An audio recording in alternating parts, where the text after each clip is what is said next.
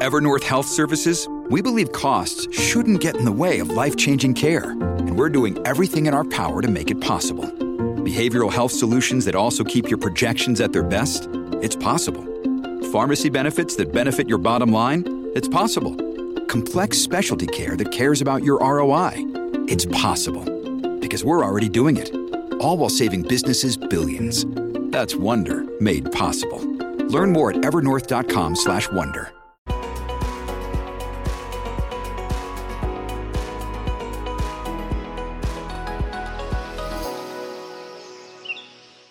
Hey everyone, welcome back to the Alberta Roundup. I'm your host, Rachel Emanuel. I hope you're having a great weekend so far. Here's what we're going to be looking at today.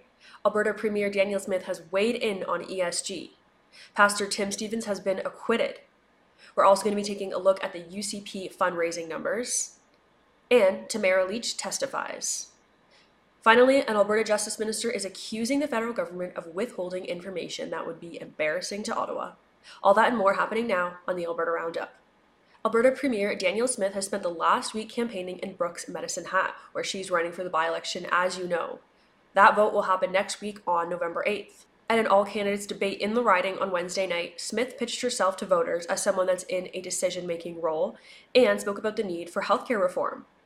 The candidates were also asked about how they would improve Alberta's ESG rating. ESG, of course, is the controversial environmental, social, and governance. And it's increasingly used as a rating that socially conscious investors consider before determining whether they want to invest in a given company or region. The NDP candidate, Gwendolyn Dirk, was the first to be asked about how she would improve Alberta's ESG rating, and she seemed rather caught off guard. Take a listen to her response here. I have to confess, I'm not too sure how to answer that question. Let me just think for a moment. After a moderator stepped in to explain what ESG is, Dirk was able to respond.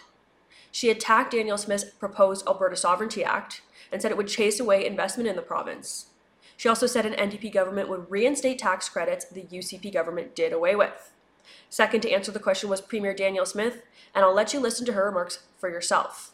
You may have noticed that Saskatchewan just introduced a Saskatchewan first policy. So I think it's catching on, the idea of standing up to Ottawa. And there's a very good reason to stand up to Ottawa.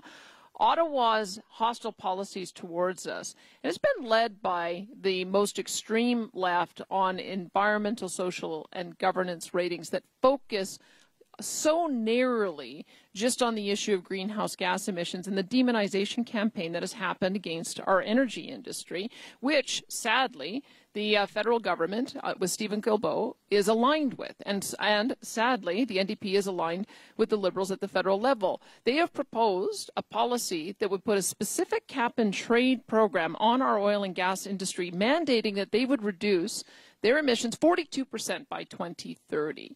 That is going to devastate the industry. I've talked to industry players. They would expect to see a massive decline in their share value if that comes through. This is the reason we have to stand up to Ottawa, is because they have no right to regulate our industry. If you go and look at our Constitution, natural resources are the exclusive jurisdiction of the provinces. They have no business getting in this area, and this is why Sonia Savage is going to COP27. She is going to go there to talk about the Alberta way of reducing emissions. You know what the Alberta way of reducing emissions is let's export clean LNG to the countries in the world that are still using polluting fuels like wood and coal and dung for home heating and for cooking. That's causing 44 million deaths a year in indoor air pollution. If we do that and get credit for it through the green transfer mechanism, we can reduce global emissions. Another thing that we'll be talking about is building out our hydrogen economy. We are going to be at the heart of the hydrogen economy, and that is going to reduce overall emissions. We are also a world leader on carbon tech, so that we can capture carbon dioxide and embed it in products so that we can make them more durable or put it underground. You will never see Ottawa or Stephen Guilbeault defending Alberta in the way that we are going to defend Alberta. That's how we'll stand up for our ESG rating. Thank you. Another big story coming out of the province this week. Alberta pastor Tim Stephens was acquitted on charges of breaching the province's public health orders, which required physical distancing. Stephens spent a total of 21 days in jail in regards to the charges. In a statement, the Justice Centre for Constitutional Freedom said Stephens was illegally arrested, her having allegedly violate public health orders, which have since been shown to be, quote, ineffective and harmful. Quote, this decision sets the record straight about the justifiability of his actions. and about the importance of respecting charter rights and freedoms. We are pleased that the court has acquitted Pastor Stevens on the charges of not complying with a public health order. Meanwhile, the United Conservative Party had its best fundraising quarter since former Premier Jason Kenney's pandemic crackdown. Let's take a look at these numbers. The party raised around $975,000 from the third financial quarter. That's from the beginning of July to the end of September, and it also occurred during the leadership race to replace Kenney. Those numbers mark the most that the UCP has raised since the third financial quarter in 2021, which ended just 1 week after the former premier implemented a vaccine passport in Alberta. Now, the UCP were still out fundraised by the Alberta NDP, who raised over $1.4 million. But of course, the UCP numbers don't include all the fundraising from the 7 leadership candidates. And that includes Travis Taves and Danielle Smith, who each raised over $1 million for their campaign alone. This week, Freedom Convoy organizer Tamara Leach testified at the Emergencies Act inquiry in Ottawa. She said she was motivated to get involved with the convoy because there were so many people committing suicide in her town that they stopped reporting them. Leach is of course from Saskatchewan originally, but now lives in Medicine Hat. Her testimony was incredibly powerful. Take a listen to her remarks now. I was seeing families torn apart. The suicides in my hometown were so numerous that they stopped reporting them.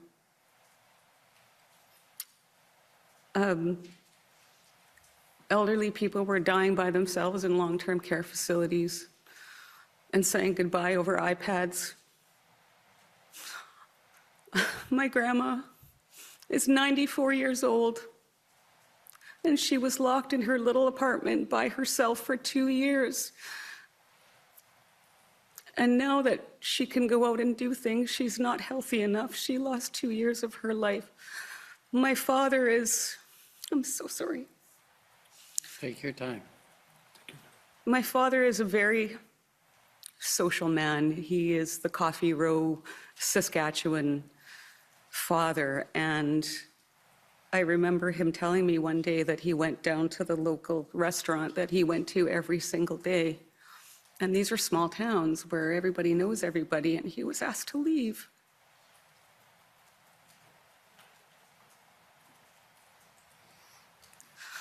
And I didn't want my children and my grandchildren to live in a world like that. I was becoming increasingly alarmed listening to my Prime Minister call me a racist and say that I shouldn't be tolerated. I found his rhetoric to be incredibly divisive, and I'm a believer that if you're a leader of a country, you have to lead all of your people, even if you don't agree with them.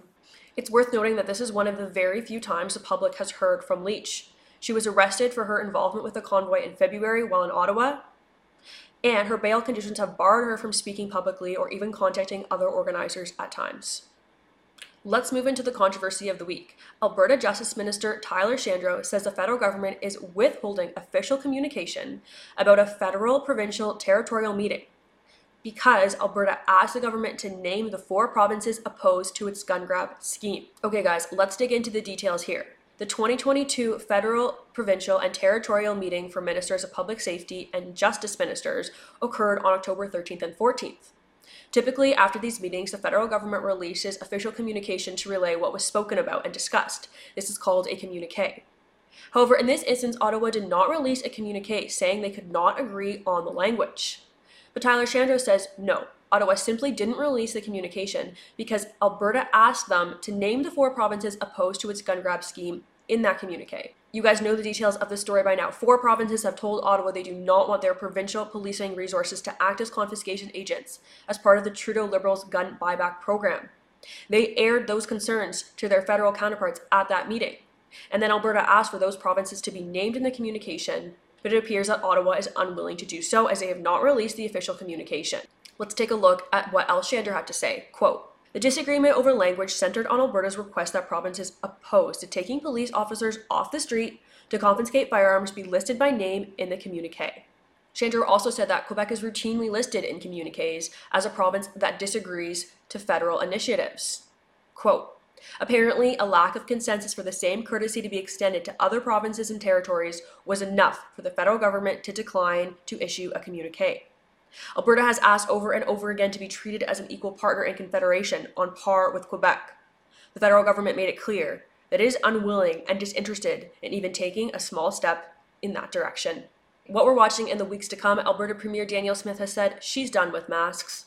Specifically, she said she will not permit kindergarten through grade 12 students to wear masks at school any longer. Quote, "The detrimental effects of masking on the mental health, development, and education of children in classroom settings is well understood, and we must turn the page on what has been an extremely difficult time for children, along with their parents and teachers." Her comments come after an Alberta judge ruled last week that a February order lifting the mask mandate was unreasonable because it came from Cabinet, not the province's chief medical health officer. But Smith has said she's directed her Justice Minister, Tyler Shandro, to examine whether to appeal. All right, everyone, thanks so much for tuning in. Please subscribe to True North if you haven't already so you don't miss an episode. You can find me on Facebook, Twitter, and Instagram. Let me know what you liked about the show. Let me know what you think I missed. And if you support our work, please visit www.donate.tnc.news. Show us your appreciation. Thanks so much. Have a great week, and God bless.